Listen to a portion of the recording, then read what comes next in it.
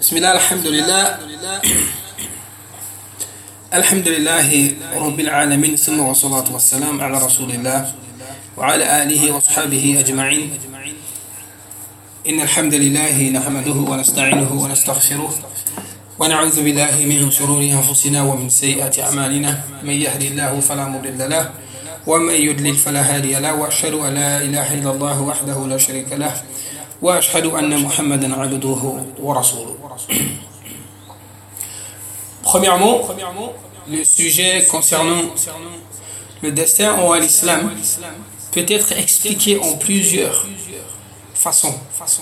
Et quand on dit façon, ici on parle de angle. Quand on parle de angle, on parle de chaque aspect de la vie où le destin de l'être humain est connecté avec. Maintenant, il y a un grand problème. Le problème est la compréhension ou sous-entendu de destin en l'islam. Cette question a trois réponses. Le destin en l'islam, comment est-ce que le musulman peut alors comprendre le destin en l'islam? Il y a ceux qui disent Allah subhanahu wa ta'ala a créé les êtres humains mais ne connaît pas l'action des êtres humains. C'est-à-dire quand un être humain se lève d'un point A pour aller à un point B, Allah ne saura pas exactement ce que l'être humain va faire jusqu'à ce que la personne arrive au point B. Supposons qu'un être humain se lève, il veut aller, il quitte point A. Si l'être humain veut, l'être humain va se stationner à un point B ou C. Alors, si l'être humain se levait et allait jusqu'à se mettre à la station C, Allah ne saura pas ça jusqu'à ce que l'être humain arrive à cette étape-là, genre station C. Donc, d'autres personnes, c'est comme ça qu'ils comprennent la compréhension, la définition de destin en l'islam. Donc, Allah ne connaît pas le destin de chacun jusqu'à ce que la personne arrive à commettre l'action. Ça, c'est un. Deuxièmement, il y a ceux qui disent Allah subhanahu wa ta'ala connaît l'action des êtres humains, exactement ce qu'ils vont faire, que si les gens-là ne faisaient pas l'action-là, Allah le saura, et si ces gens-là faisaient ces actions, Allah le saura. Peu importe. Et troisième, il y a ceux-là qui disent que, au fait, Allah subhanahu wa ta'ala a créé des êtres humains. Tout ce que les êtres humains commettent sur la terre, c'est Allah azza wa jal qui leur pousse. C'est-à-dire, ils sont forcés de commettre ces choses-là. Donc, c'est divisé en trois. Maintenant, quelle est la bonne réponse? La bonne réponse est ceux qui viennent se mettre au milieu, ceux qui sont les Ahl al-Sunnah wal-Jama'a. Ceux qui ont accepté de suivre la sunna, c'est-à-dire le Coran ainsi que la sunna du prophète paix et salut sur lui, et aussi accepté de suivre les pieux prédécesseurs, c'est-à-dire ceux qui sont venus après le décès du prophète Mohammed sallallahu alayhi wa sallam, qui ne sont autres que Abu Bakr as-Siddiq radiyallahu ta'ala an, ainsi que Umar wa Othman wa Ali radiyallahu ta'ala anhum, qu'Allah subhanahu wa ta'ala les agrée eux tous. Donc c'est eux qui sont la deuxième génération après le prophète Mohammed sallallahu alayhi wa sallam. Après il y a les tabi'un. Il y a ceux qui sont venus après les compagnons. Leur bonne compréhension de la religion qui ont été prises des compagnons du prophète paix et salut sur lui, qui sont Abu Bakr as-Siddiq, Omar, Othman et Ali, qui eux à leur tour ont pris de qui? De Mohammed sallallahu alayhi wa sallam, qui est notre maître. Donc la compréhension de ceux-là, c'est que Allah subhanahu wa ta'ala a créé les êtres humains et Allah azza wa jal connaît les actions des êtres humains avant même de les commettre, et même s'ils ne le faisaient pas, Allah subhanahu wa ta'ala allait effectivement connaître ces actions-là. Donc telle est la bonne compréhension du destin en l'islam.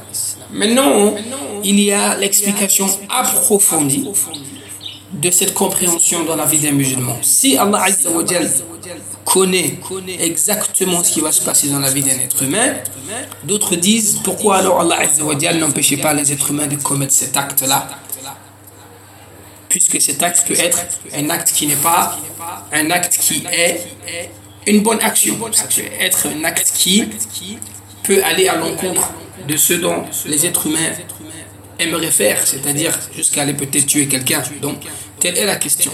La réponse à ça est que Allah Azza wa Jalla, dans sa justice, Allah subhanahu wa ta'ala n'est pas injuste. Allah a créé sa création à cause de sa merci. La merci d'Allah subhanahu wa ta'ala. C'est que Allah Azza wa Jalla, par son amour, a décidé de créer les êtres humains. Alors Allah Azza wa Jalla, qui est le juste, ne peut pas commettre du tort à sa création, mais plutôt la création commettra du tort à elle-même, et Allah subhanahu wa ta'ala est là pour juger. Allah est là pour juger. Parce que si on veut accuser une personne d'être injuste, c'est que si on mettait des élèves dans une salle, on va dire un professeur qui prend les élèves, les mettait dans une salle, sans leur dire pourquoi ils étaient là-bas, et on leur donne 2 heures. Et après les 2 heures, le professeur vient et dit: ah, au fait, vous étiez là pour telle et telle chose. Et vous avez tous échoué. Maintenant, vous allez tous avoir des zéros. Alors, les élèves vont être surpris. Pourquoi? Parce qu'ils ont été mis dans une classe où il n'y a pas eu d'objectif, il n'y a pas eu une raison. Ils n'ont pas été formés. Donc, l'exemple de ça dans le bas monde, c'est que Allah Azza wa Jalla, dans sa justice, a créé les êtres humains, a donné le bon chemin et le mauvais chemin aux êtres humains, leur ont expliqué, voici les 2 choses.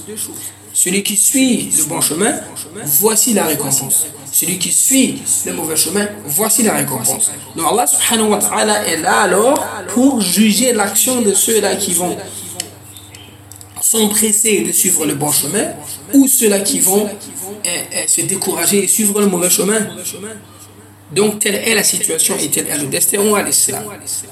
Maintenant, tout ce qui est à l'encontre du bon chemin semble être sucré, semble être, on dit en anglais tasty, c'est-à-dire c'est doux. C'est doux quand on désobéit à Allah subhanahu wa ta'ala au moment de la désobéissance. Mais après, les conséquences pèsent lourd. Les conséquences, ça pèse énormément dans la tête.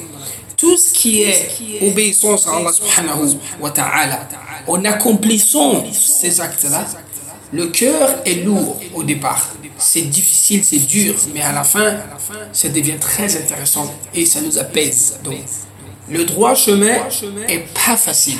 Parce que le droit chemin, shaitan, le Satan, le maudit, n'aimerait pas que les êtres humains suivent le bon chemin. Parce que c'est là où le shaitan va venir alors vous faire ses waswas, va vous murmurer des mauvaises choses dans la tête pour que vous vous découragez du chemin.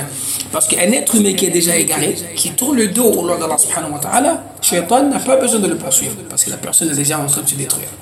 Maintenant, ceux-là qui suivront le droit chemin, Allah subhanahu wa ta'ala les protégera si ils vont continuer à accomplir les bonnes actions, malgré que Shaitan viendra, mais Shaitan n'aura pas le dessus par rapport à ceux-là qui ont complètement tourné le dos à Allah subhanahu wa ta'ala.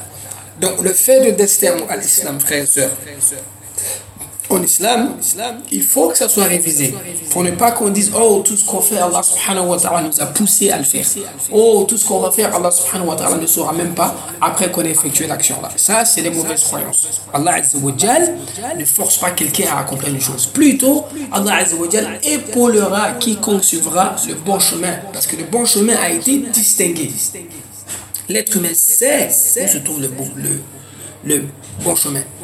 Mais arriver au bon chemin, il y a trop d'obstacles. Et de la même manière, personne ne peut détester pour dire pourquoi est-ce qu'Allah Azza wa Jalla va mettre le chemin du paradis difficile. Nous savions tous que même dans les systèmes de l'être humain, pour décrocher un diplôme, que ce soit BEPC, que ce soit bac ou que ce soit examen, que ce soit licence ou machin, les bons élèves, on va les tester, on va leur donner des exercices qui sont difficiles, et ces exercices ne peuvent pas sortir de nulle part si ce n'est que des choses où ils ont déjà étudié. De la même manière, Al-Qur'an, c'est la leçon. où les êtres humains doivent réviser afin que si les tests arrivent, qu'ils puissent alors facilement traverser ces épreuves-là. Avec l'aide d'Allah Azza wa Jal, nous demandons à Allah subhanahu wa ta'ala de nous guider, de nous mettre parmi ceux-là qui vont avoir la compréhension, prendre le droit chemin malgré que c'est difficile, et nous faisons les doigts afin qu'Allah subhanahu wa ta'ala nous maintienne sur le droit chemin-là. أقول قولي هذا واستغفر الله لي ولكم ولسائر المؤمنين والمؤمنات استغفروه إنه هو الغفور الرحيم. السلام عليكم ورحمة الله تعالى وبركاته.